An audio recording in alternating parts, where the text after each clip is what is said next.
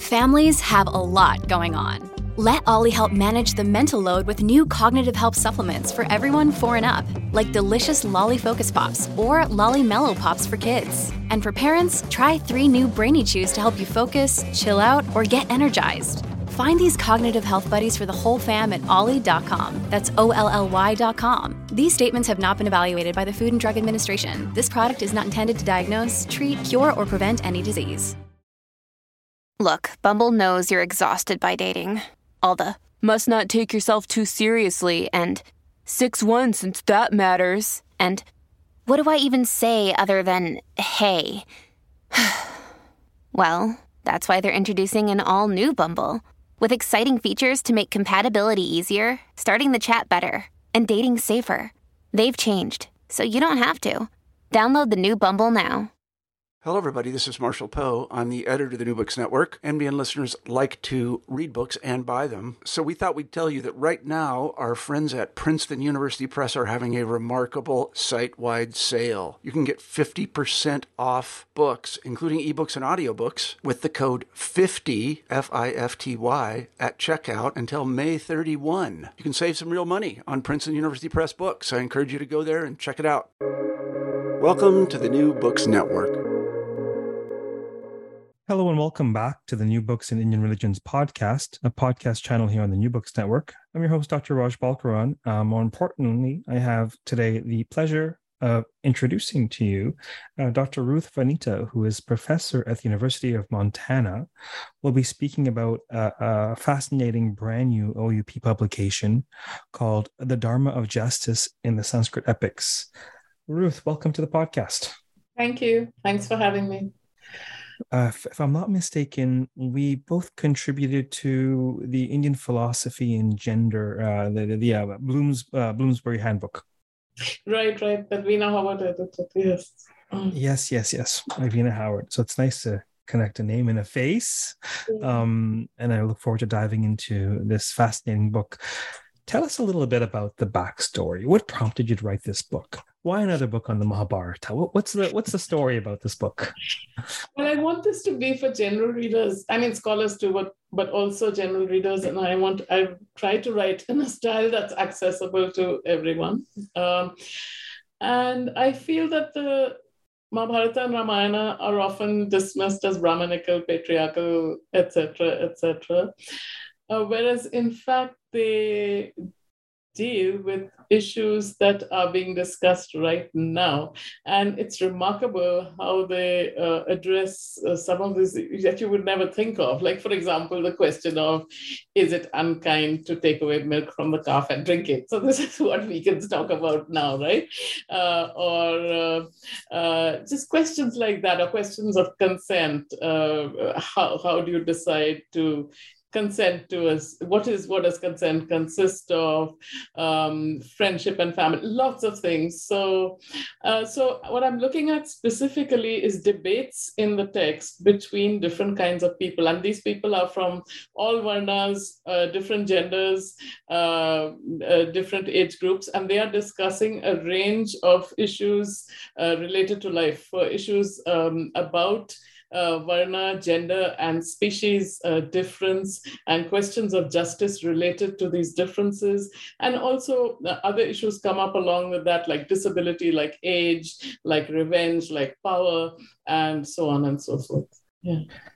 We cover a great many different types of monographs and collected volumes on the podcast, and my dharma as podcast host, as it were, is to look at the merits of them all in a mode that befits a more general audience. In this particular case, I'll have to resist the temptation to get into the nuts and bolts too much, because of course the Mahabharata is a great love and object of study. Sanskrit narrative is where I live. Is it fair to say that certainly what you say about current issues being reflected in the Mahabharata adds credence to the dictum stated in the Mahabharata twice, that what is not in the Mahabharata is nowhere at all? Yeah. Would you let's talk a little bit. I'm sure the vast majority of our audience will be familiar either from their own heritage or from studies or in passing, will be familiar on some level with the Mahabharata. We think of it as an epic text. Do you want to say a little bit about how you consider the Mahabharata? How do you regard the Mahabharata? And a follow-up question, feel free to address this in whatever order or fashion you see fit, is, would you say it's fair to say I sometimes describe the Mahabharata in continuing studies, teaching settings, as something along the lines of almost a conference of ideas, a debates, that it preserves conversation? Would you address some of these ideas? Yes, it certainly, of course, is that. It's dialogic, and it's remarkable how many different kinds of people enter into these debates, not just sages, but all kinds of people. And also, I see it as a sort of treasure house from which people across the centuries have drawn what they wanted to conduct debates of their own. My last chapter is on the Bhakta poets, who are often still seen as if they are revolting against an Upanishadic tradition, whereas I think I demonstrate that many of them, Kabir, Tulsidas, Rahim, Raidas, Meera, they are drawing from the epics and the Purans basic ideas of consciousness, ideas of life and death and rebirth, ideas also of justice, ideas of gender justice and species and how we should treat animals and all of these things, and weaving them into their poems. That's how I view it. And of course, we know that the stories are told and retold, but I'm also looking at it as a treasure house of ideas, not just stories, which is what very often I'm asked to talk about Hindu mythology. And I don't use that word mythology, but stories are important, but I think ideas are very important too. Without question. And then there are crazy folks like myself who like to distill ideas in stories. But yes, the interplay between narrative and philosophy is certainly rich in the Mahabharata. Say a word about which text or translations you primarily draw on. Primarily, of course, Suktankar, but I also look at the Southern Recension, because Suktankar does leave out some moments that have become over time sort of crucial, as everybody knows, like Draupadi crying out to Krishna, praying to Krishna when she's being disrobed, for example. So, yeah. So for those listening, we've had other podcasts on the idea of the production of critical editions. We had a podcast, for example, on the Skanda Purana project that is ongoing, and we've talked about the Mahabharata and the critical edition thereof. So Dr. Vinita is saying that she's relied primarily on the critical edition, but one of the boons of the critical edition is that it's sort of this reconstituted text hypothesis of well, there's much I'm not going to finish that sentence because it'll depend on who you speak to as to whether or not such a text could have ever existed. But whatever was excised was left in the critical apparatus. And so she's looked at some important episodes in the critical apparatus of the critical edition. And were there particular translations? I know you mentioned this in the book, but just for the sake of those listening, were there particular translations that you drew? I look at Ganguly, whom I use Ganguly, whom I like very much. Basically, I like Ganguly very much, even though it's an old edition, but the language is a little archaic. But it still, I think, is very good. And then I also looked at Vivek de Broglie. Those are the main two. Then I looked at some others as well. Yeah. What would you say, if you had to distill it, what is the central thrust or theme of the book? We'll talk about the specific chapters. It's rich, without question, but what is the central overarching thrust or argument? The central argument is that there have been debates from ancient times to modern times, continuing debates about justice with regard to gender, with regard to varna, with regard to the dharma, and that dharma is also, not only, but also about justice with regard to gender, varna, and species. And my final conclusion, one of my final conclusions is that animals, kindness to non-human animals is not total non-violence, but non-cruelty and kindness to non-human animals is the dharma that is foundational, and is also my argument is that it is the dharma most available to all. So when one is relatively powerless, poor, etc., one may not have the ability to perform many other kinds of dharma or justice because one doesn't have the power. But almost every human being can be either kind or unkind to some animal, bird, insect, etc., and that is the dharma that's available to all. Now, in this context, when you use or think of the term justice, do we mean here social equality, or how might we think of justice in this context? That is also a matter of debate in the text, because Yudhishthira, for example, is always looking to some extent for equality and equity. And then total equality is, of course, not possible. But it's a question of doing the right thing and I think the texts are not trying to come up with some universal deontological principles. They are trying to the texts are trying to look at each situation and see what can best be done there, with all the constraints that the individuals there in each situation face, what you can do, which is the kindest thing to everyone concerned. So there's certainly this emphasis on situational ethics that's so colorfully and brilliantly crafted in the Mahabharata, with these impossible situations where paragons of virtue have to do questionable things, and that is the best possible path. But you mentioned in passing just now that in the Mahabharata, do we see, let me phrase it as a question, do we see a universalist ethics? Do we see sort of imperatives that, even if for the sake of lip service, are lauded in the Mahabharata? Well, it's for us to draw out, and of course we can come to very different conclusions. But yes, I think even what seems like an impossible situation, we wouldn't be able to relate to it. I teach the Gita, and we wouldn't be able to relate to it if it were not that our own situations have some relationship to that situation. The impossible is actually just a heightening of possible situations. The contrast between the conflict, for example, that Arjuna faces between doing the right, fighting engaging in violence that is going to affect his family. That's something that all of us, we don't have to fight a physical battle usually. Sometimes we do, as in the American Civil War, for example. But we often have to fight other type of conflicts when, the family will get upset. What will people say if you do this, if you do that? And so there are these conflicts, right? Or the question of, say, taking revenge, similarly, or changing sex, or the dharma of parenting, or a ruler. Should a ruler be completely nonviolent, which Yudhishthira wants to be, and is that even possible or desirable? Is that when you're nonviolent, is there an inherent violence sometimes to other people whom you're not considering, as Yudhishthira very often is trying to be nonviolent to others, to his enemies, and in the process inflicting, I argue, a kind of violence on his family.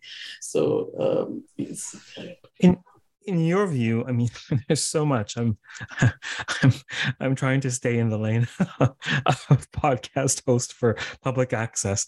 But in your view, this central, it's next to impossible to say that the Mahabharata has a central character, but certainly Yudhishthira's journey is very much crucial to the central tale. Why do you think the epic has Yudhishthira always struggling with violence or wanting to take the nonviolent path? What do you think this is about? Well, he's one type of person, isn't he? He's one type of tendency that we all have to some extent, and one type of person who has an excessive predilection for this tendency. It's also to do with the fact that he has to be ruler. It's also to do with the fact, I argue, that he's the oldest son and a bit spoiled and likes to sort of be self-indulgent, like in a different way Duryodhana does. He's always threatening to commit suicide, but he never does so. And I don't see him as the central character. Everybody is struggling. Arjuna is also struggling, of course, in the Gita with violence. My first chapter is on the Gita. I see Arjuna and Krishna together, which many people do, Subhankar does too, as the central characters. I mean, the central character of characters. They're in a sense one and in a sense two. So yeah. Yeah, so perhaps it'll be fruitful because the chapters are so rich. Perhaps we'll go through chapter by chapter and you could say a word or two about the central argument or the episode that you're looking at. So as you mentioned, after the introductory chapter, the first substantive chapter is about Arjuna and Krishna. And so what do you point to or argue in that chapter? I'm looking at that section which is about gender, which is not usually paid, to which a lot of attention is usually not paid. When Arjuna says that if we fight this battle and there are no men left for the women to marry, then women will be degraded by marrying people outside the Varna and the clan, and then everything, the whole social order will fall to pieces. Now, Krishna doesn't ever directly, this is where women are involved centrally and genders involved. Krishna doesn't explicitly answer the question. He doesn't say do this or do that because this is this. But he does, I think, in a wider sense, answer that question, which is that you can't decide who other people will marry, which Arjuna as a patriarch has a tendency to want to decide not only in the present, but in the future, what women will do in the future. Nobody can control that, as many other elements in the Mahabharata show that. The basic point that you can only do what you can do. You can't control how other people will respond to that, right? And that is up to them. You don't even know exactly what is going to happen. You can't predict. It's a mistake to think you can predict what will happen. I call the title is the chapter is Arjuna and Krishna friends discuss the family, and it's about Arjuna's tendency, which is I think a common tendency of all of us, to think that the family is the most important thing in the world, the family, and along with that, the community.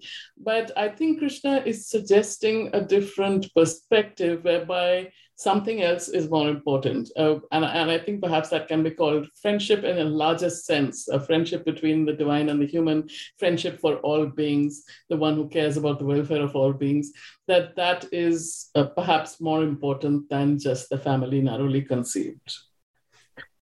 The following chapter engages a fascinating question, a debate that perhaps is very much alive today, the question of Varna.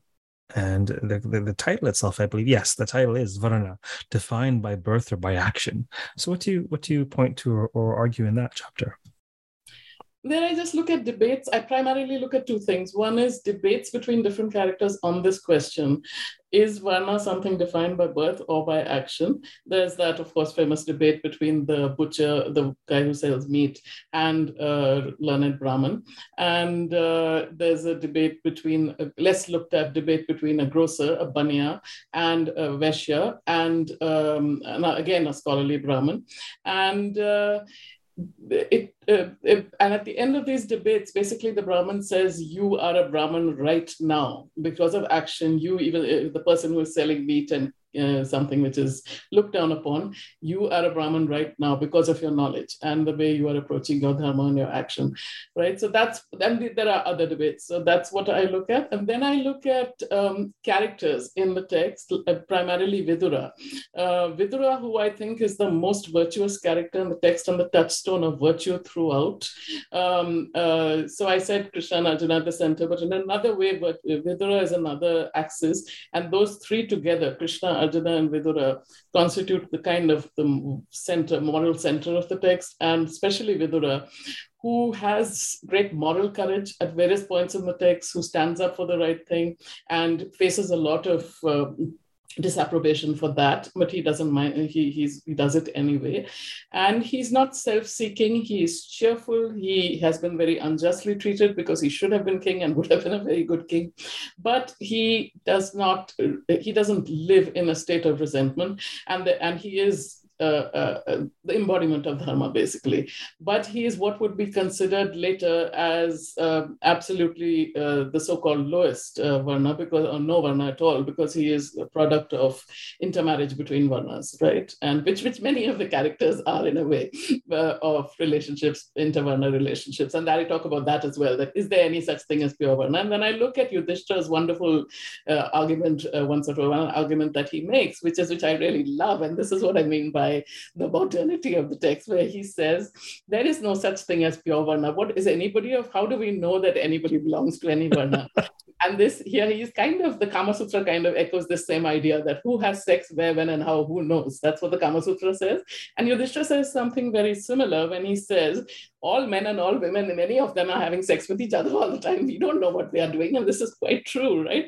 So you think that you come from this pure Varna where everybody belongs to the same Varna. But no, that's not the case at all. And we know that before DNA and even after DNA testing, we don't exactly, they certainly didn't exactly know who was which man's child. And so where is the question of perfect purity? There isn't any such question of perfect purity. Everything is mixed. And yeah. So using Vidura as a case study, and I think there's a compelling argument to be made there. What would you say? What is the Mahabharata saying? That he is virtuous, he is Brahmanical, he is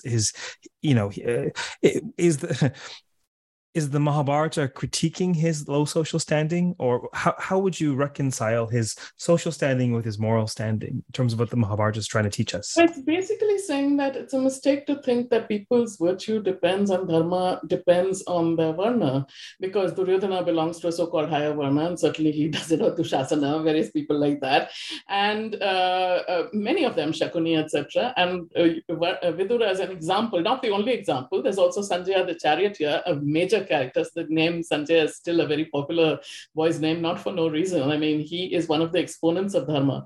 So Vidura is also somebody who teaches Dharma. He's not just embodying it. At various times, he actually teaches the king Dharma. He gives lectures about it. So does Sanjaya. So throughout the text. So they are among the major exponents of Dharma. So it's basically saying that so-called Shudras can teach Dharma, and they do teach Dharma, and they also practice Dharma. And it's not about being Brahmanical at all. It is about Dharma is something that is available to everyone, doing the right thing, looking after your parents, your friends, standing up for the right, for the truth, etc. These are things everybody can do. And both Vidura and Sanjaya and others are examples of this. So the text is showing that, it's demonstrating that. Also, it is demonstrating how other people treat him. When I said touchstone of virtue, how other people treat him shows you something about them. Duryodhana is very contemptuous of him, and that shows you something about Duryodhana. Krishna chooses to go and eat in Vidura's house and with Vidura, and he says, I'll eat the pure food of Vidura and not the banquet that Duryodhana is offering. And he also takes the food from Vidura's house and distributes it to Brahmins before they eat. Okay, so this tells you about something about the practices of the time, and also what Krishna thinks the practice should be and how he practices. Right. Well, it's a beautiful illustration of this. From the perspective of orthodoxy, it's subversive in terms of caste purity in that perspective. But what this is saying is that what that episode that you bring up with eating with Vidura is saying that no, he is the Brahmana by disposition. It's his offering is pure because he's got the more Shuddha samskaras, not someone who happens to be born in a lineage with it. Fascinating. So the next chapter is called Gender and the Dharmas of Singleness, Marriage, and Desire. What do you say in this chapter? So the next two chapters kind of go together, so I'll talk about them together. This is my earlier work, Sulabha, on the female sage Sulabha, which I have kind of expanded here and looked at other aspects of this dialogue that she has with the philosopher King Janaka. So she's a female philosopher, she's a single woman, and there are various single women in the epics, and I look at the dialogues that precede the one that she has with Janaka. There are earlier dialogues as well, and she asked the question, and this was something that sort of came to me by this reading. I've read that dialogue many times, which is, what is a person and what we call a person. In English, these words often get confused, person, individual, etc., etc. But in Sanskrit and even in languages like Hindi, which derive from Sanskrit, like the word vyakti for person, a person is really an expression, vyakti to vyakta, abhivyakti. So it is just an expression. And as we know, an expression changes all the time. So a person is something transient. The way you express, the way it is expressed when you are 15 is different from the way when you are 60, right? And a person is only for this lifetime. It is transient. And everything that pertains to the person, is including gender. So everything that pertains to the being, including gender, is also transient and constantly changing. And I also, I got a bit confused here. So 4, 5, and 6 kind of go together, because I also look at a debate between Ashtavakra, a sage Ashtavakra, and another female sage called Disha, older female sage. And he's basically going to get married, and he's sent to talk to her about marriage and desire. And she makes advances to him, and he has to sort of think about this. And when he first sees her, he thinks she's old and ugly. So it's very easy for him to refuse this engagement. But later, when she gives him a massage and feeds him good food, and he starts getting attracted, then he realizes there is a different kind of beauty that she has. And then she appears to him to be young and beautiful. And then he has more difficulty resisting, but he still decides to resist because he's already engaged to another woman. And so it's a test for him, but she's also teaching him something about desire, because when he starts off, he's very austere and very ascetic, and he says, or he thinks he is, and he says, I only want to get married to have children. And I have no desire for anything at all, which the text shows is not true at all, is not true. He does experience desire, and he has to deal with this desire and not just say, no, I never experienced desire. So that is something she teaches him about marriage. And it also shows that an older woman who is unmarried can experience desire. Older people do experience desire. She's an old woman, she's single, but she feels desire. And she talks about about marriage, that marriage, she may not be able to produce children. We can guess because she's shown as old. We can't say for sure because she's a bit of an enchantress, and maybe that is just a disguise. But she does say that she does show that marriage can be for attraction and for fulfilling. She says that she has an affection for him, an attraction for him, and she can offer him her hand in marriage. And he says, no, how can a woman do that? A woman has to be under the protection of our father, husband, or brother. So how can you be independent to just propose marriage? And she says, no, I can. I've always been independent. All this wealth is mine, you can have it. So she basically proposes marriage. And so here I would say that famous or notorious line from the Manusmriti, often quoted out of context, that a woman has to be under protection of a husband, father, or brother, a son, is demonstrated in the text, in the epics, not just here, but several times, to be incorrect just because of reality. And as I said, the theory is disproved by reality. The reality is there were single women in the text, and there always have been single women. And if there is a single woman who grows old, and she's not going to have a father, a husband, or a son, or maybe even a brother, and so she is going to be independent and make her own decisions, right? So that was that part of the text. Yeah. Fascinating. So the next chapter you wanted to talk about probably would be, because you covered a couple in that section. So the next one, I believe, was revenge, forgiveness, and gender crossing.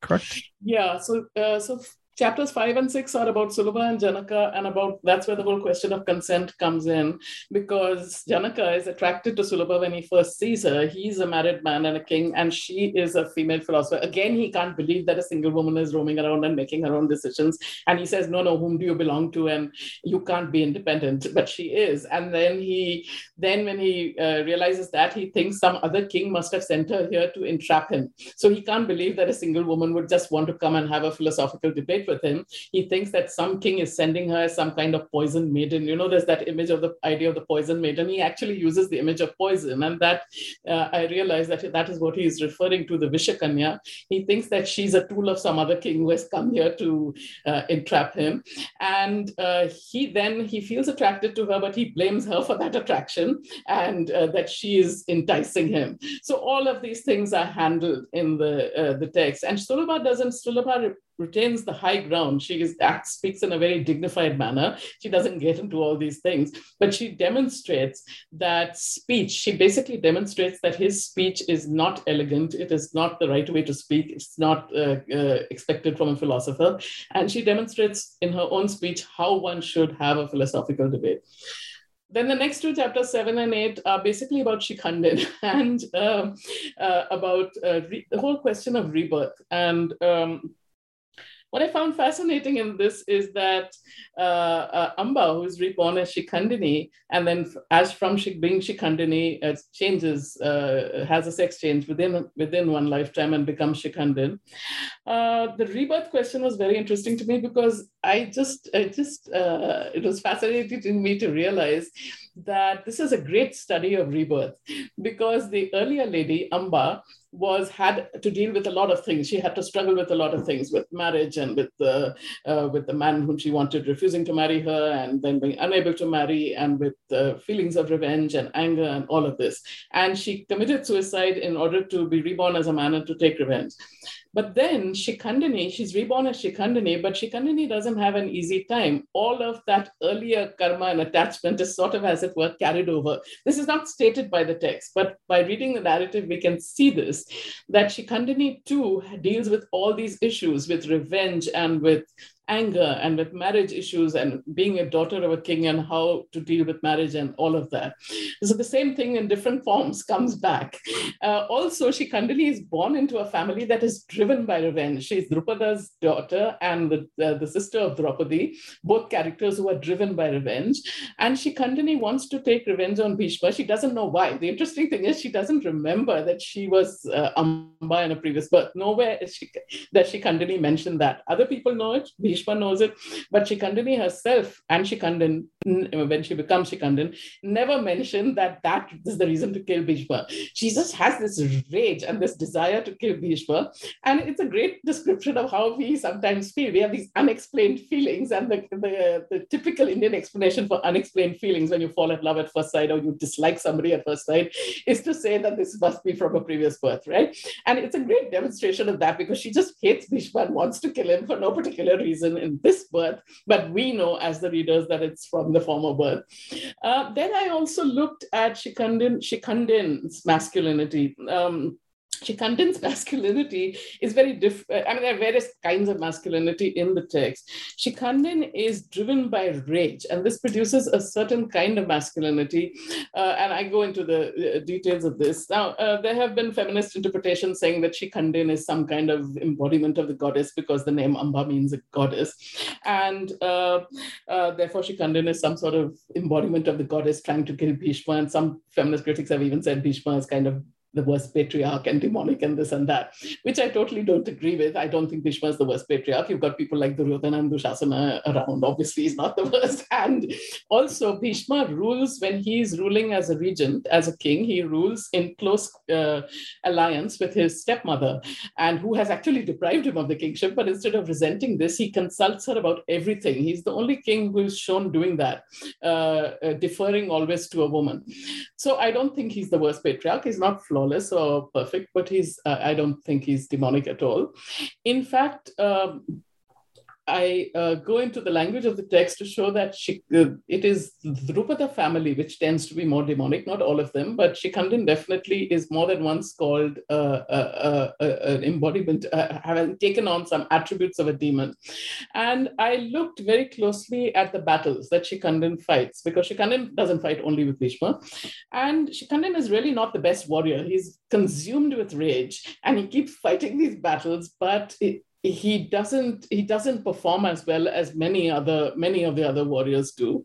And then, of course, as we know, he kills Bhishma, but basically under Arjuna's. Basically, it's Arjuna who kills Bhishma, and by using Shikhandin as a shield. So it's not Shikhandin who actually kills Bhishma. And so I go into all those questions. But it's interesting, because in earlier work, I had looked at Shikhandin's sex change as being driven by marriage, which it is. Shikhandini is dressed up as a boy and married off to a woman, and then that creates a lot of trouble. And then Shikhandini becomes Shikhandin and remains Shikhandin, and the marriage is not repeated. So here you have an instance of a same-sex marriage, the marriage of two women, which when the woman becomes a man, that there's no remarriage, they remain married, right? So that first marriage is still valid, the marriage of the two women.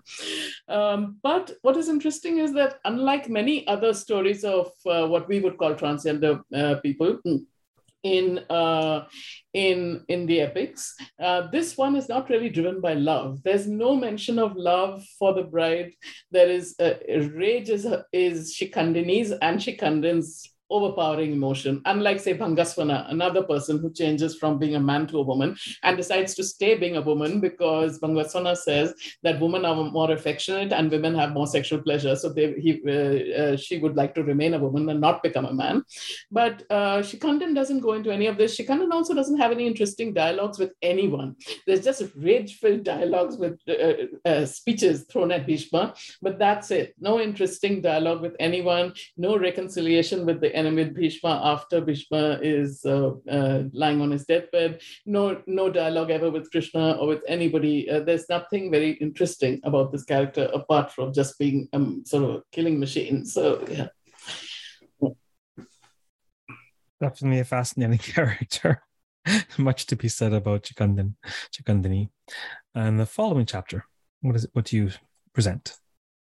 The following one is called Gender and the Dharma of Parenting, and I look at sort of the different ways of parenting, specifically at Ashtavakra and his father. His father curses Ashtavakra when he's in the womb, and that is why Ashtavakra is born distorted in 8 places.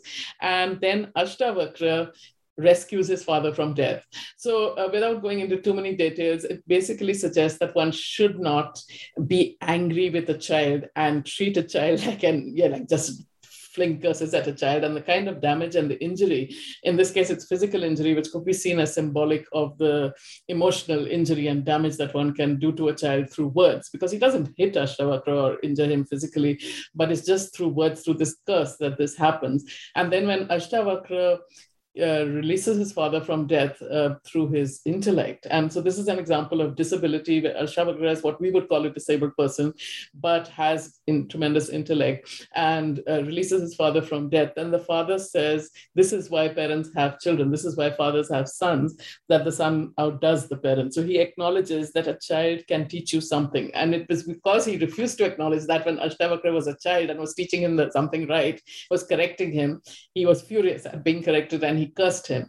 But and he learns from the story that yes, a child can outdo a younger person, can outdo an older person. So it questions this simplistic hierarchy of older people are always wiser than younger people, of parents or children. Parents should never be corrected by children and things like that.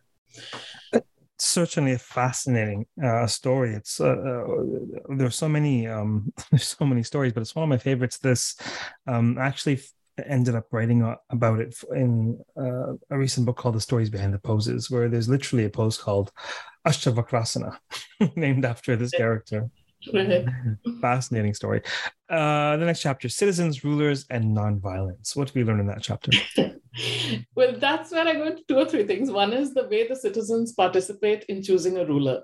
I thought this was very interesting. The citizens actually come out into public spaces and talk about it when they have to choose between Yudhishthira and Duryodhana, and they have reasons for why they think Yudhishthira will be a better ruler, and Duryodhana is self-seeking and basically functions as this little clique of 4 with Karna and others, and they say that they want Yudhishthira to be the ruler. But Yudhishthira, instead of listening to them, gives up and goes off to the forest on 2 separate occasions, right? And Yudhishthira is always ready to go off to the forest, throw up his hands, give up, and is constantly threatening to commit suicide. He's constantly saying, I want to be an ascetic, or I want to just give up my life. And many other characters, Vidura, Krishna, finally even Dhritarashtra, have to dissuade him and tell him, no, your dharma is to be a ruler. It's a difficult thing to do, but you have to do it because that is your dharma. So one thing I talk about in this chapter is the citizens' role, how they have a role in choosing the ruler, but the ruler may or may not listen to their voice. And then I talk about Yudhishthira's predilection for nonviolence, which is excessive. And he has debates about this with Bhima, with Arjuna, with Krishna, Vidura, everybody. Even after listening to Bhishma teaches him at great length the dharma of a king. Yudhishthira, even after that, is again threatening to go after the forest and rolling on the ground and so on. So a lot of people spend a lot of energy trying to stop him from this kind of behavior, but he never really gets over it. Not entirely, he never gets over it. It's just his personality. And interestingly, Duryodhana also frequently threatens suicide, not as frequently as Yudhishthira, but he also does, not for reasons of nonviolence, but just for reasons of feeling resentful and so on. And then I also talk about how Yudhishthira's presenting himself as a non-violent character is not entirely true, because there is one amazing instance where he is extremely nasty and verbally violent to Arjuna. And he says to Arjuna, I wish you had never been born, just because Arjuna hasn't killed Karna along the time sequence that Yudhishthira thinks he should have killed him. So Arjuna does kill Karna, but later, and he left the battlefield to come and check on Yudhishthira, who was injured. And Yudhishthira is furious and says, what is the point we are all waiting for you to kill Karna and you're not doing this. I'm burning up with rage because of Karna. So he wants Karna to be killed, and he imagines Karna's head rolling on the ground and so on. So his feelings are not that non-violent. And he also then, when he finds Arjuna hasn't done what he wants him to do, he says, you should not have been born. For a sibling to tell a younger sibling that he should not have been born is really quite something. So I go in some detail into examining this dialogue where Krishna finally steps in and reconciles them. Then I talk about the consequences of Yudhishthira's somewhat crazy behavior, like right at the end of the battle, when Duryodhana is the only warrior left alive on the other side, Yudhishthira suddenly, without consulting anyone, tells Duryodhana, you can pick any one of us, the 5 Pandavas, to fight with. You can pick the weapon, you can pick the person, and if you win, we will give you the entire kingdom back. Right? And at that point, Krishna, now many people blame Krishna, many scholars too blame Krishna for doing what they think are unfair, for engaging in what they think are unfair tactics. And this is a good example, because then Krishna is furious with Yudhishthira, and he says, you have brought us back to the dice gambling table again, because again, you are doing something very foolish where you have made a bet. Basically, Yudhishthira is addicted to gambling, as several characters say. And this is a bet he is making with Duryodhana. Okay, you win this one battle and we'll give you back everything. So he's going to exile his brothers and himself to the forest again, leave the mother alone, leave the children alone. And Krishna says, how could you do this? And he really rebukes him, but now it's done. And that is why when Bhima is fighting with Duryodhana, Krishna tells him to hit Duryodhana's thighs and break them. Now, this is breaking the laws of combat. And of course, the Kauravas have broken the laws of combat many times, except that they've tried to murder Bhima, they've tried to murder Arjuna, they've tried to murder all the Pandavas by burning them alive. So they've done many unjust things. They just don't agonize about it. The difference is that when Yudhishthira does anything, or the Pandavas in general do anything unjust, they agonize about it more, and Yudhishthira agonizes about it more. So that is what I'm saying is that Krishna has to tell Bhima to break Duryodhana's thighs, because Yudhishthira has placed them in this predicament where if Duryodhana wins, they'll all be exiled back to the forest again. So whereas Krishna is blamed for this, actually, I think Yudhishthira, is more to blame for this, for making such a foolish bet. So how educable is Yudhishthira? Yeah, of course, there's a famous book called The Education of Yudhishthira. There's much talk about Yudhishthira being this wonderful. I'm surprised by how many scholars are so admiring of Yudhishthira. One tends to get more and more irritated with him throughout the text, at least I do. And I don't think he's tremendously educable. He's very self-centered. And I talk about the ending of the text, the absolute ending, where when the other Pandavas all fall one by one when they're walking up the mountains, Yudhishthira gives an explanation for each one's fall. And that explanation doesn't really is not in sync with what the text is saying, because Arjuna is in grief for Krishna. He's grieving for Krishna, and he grieves when his younger brothers Nakula and Sahadeva fall, and therefore he gives up. But Yudhishthira says he has fallen because he gives a totally different expression, because he was over arrogant and he was arrogant. But that's not what the text is saying. So Yudhishthira gives these explanations, and finally Yudhishthira is tested when he's taken to a supposed underworld where he sees his brothers being tortured. They're not really being tortured, but he's shown that. And there, finally, he expresses some anger on behalf of his brothers. And he says, why is Duryodhana sitting in heaven? I don't want to be there with him. He was a bad person. I want to be with my brothers and my wife who are suffering, right? So there, finally, he expresses some violence in the right direction, some violent feelings, and some kindness in the right direction to his family. Whereas throughout the text, he's been kind of trying to function in the opposite way of being unjust to his immediate family and trying to be overly kind to the enemy, regardless of what the enemy is doing. So maybe he gets educated right at the very end, at that moment, I think. Yeah. So not particularly educable, I surmise, in your view. Very hard to educate, right? I think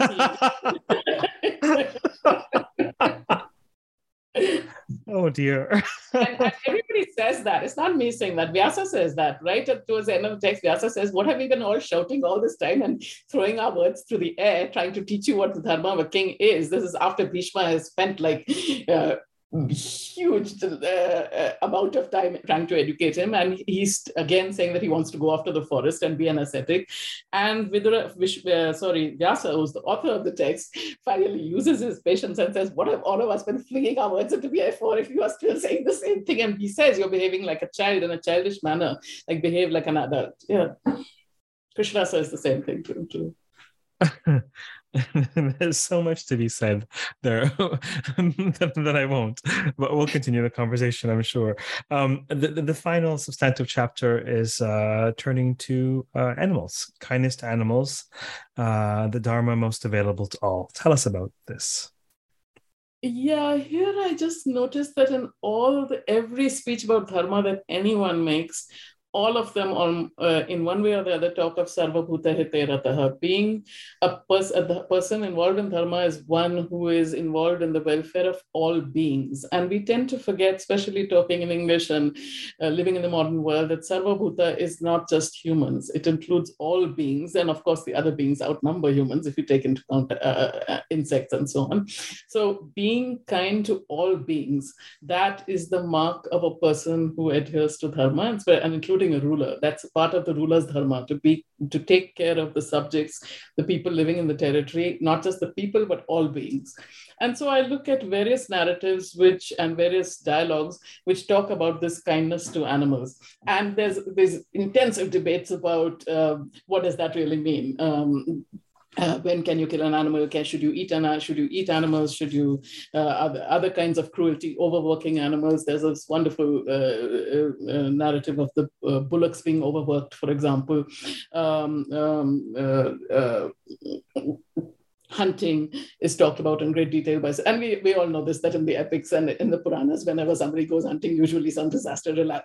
It's always, whenever a king enters the forest, it's a sign. Yeah. Buckle up. Hunting for sport, particularly by kings and rich people. Particularly, and hunting for food and poor people hunting for food is different from rich people hunting just for fun. And they usually end up killing some human they thought was an animal or whatever. And that shows, I think, the common vulnerability of all beings. You think it's okay to kill one vulnerable being, why not another? And then what results from that, right? And fascinating considerations of this from three people of different varnas. Bhishma, from the perspective of a Kshatriya who comes from a meat-eating hunting group and is considering the whole idea of giving up eating flesh and how difficult that is for somebody who's used to the taste, because he says it's the most tasty, it's the most nourishing, etc. He says that, but if you give it up, you are becoming like the mother and the father of all living beings. And it's this very moving sort of statements that he makes, which is if you do that, that dharma is equal to all other dharmas. I mean, it's like dharma for over 100 years and so on. He gives this very hyperbolical thing.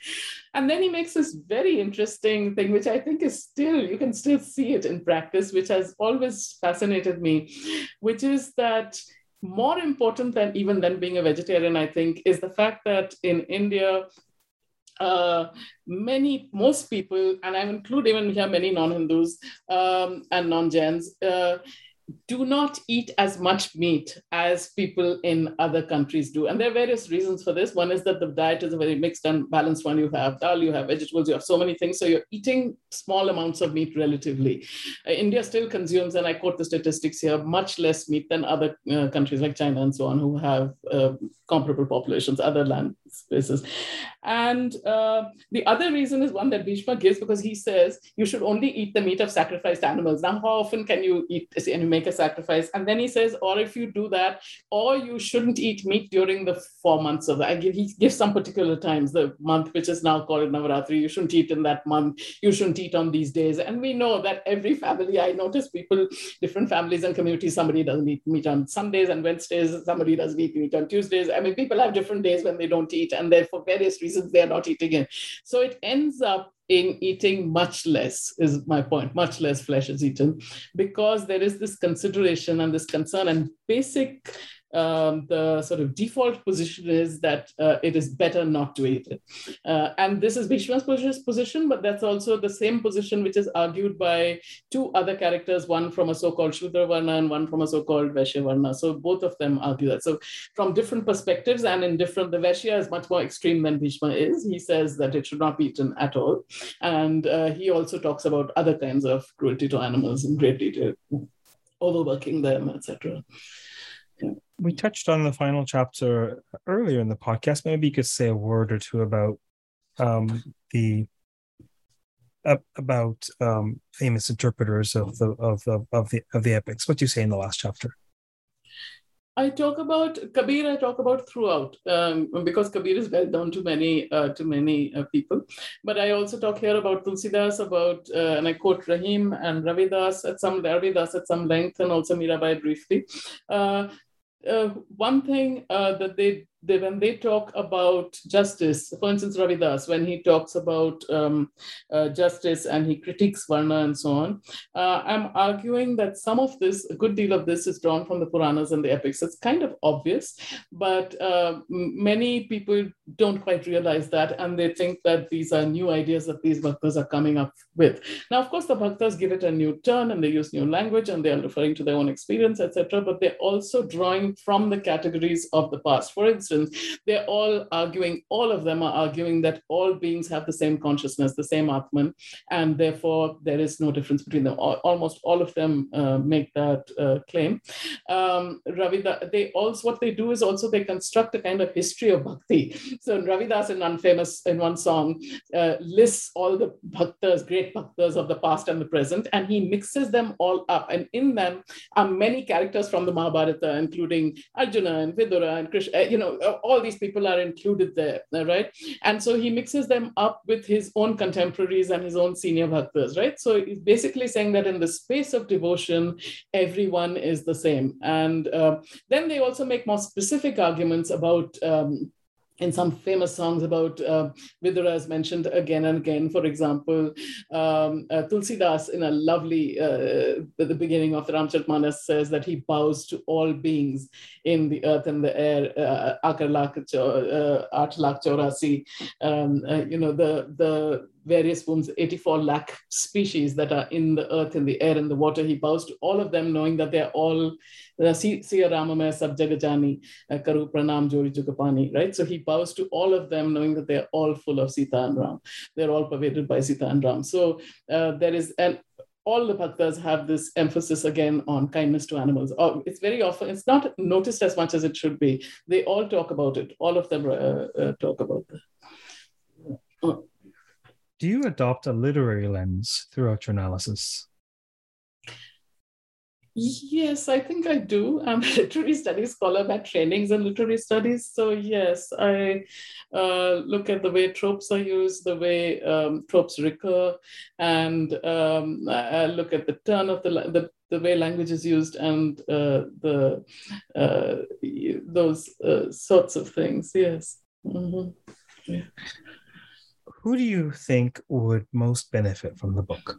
Looking at the book, what sorts of folks, scholars? I think general readers. I hope general readers, and then as far as who may not have read the whole text and therefore could find out here something new. Like I found out new things, and so find, like for instance, this whole debate about milking cows, for example, was a new thing to me, right? So finding that who may find some new things and that they didn't know existed in the epics. That's one in the epics, and in the bhaktas maybe too.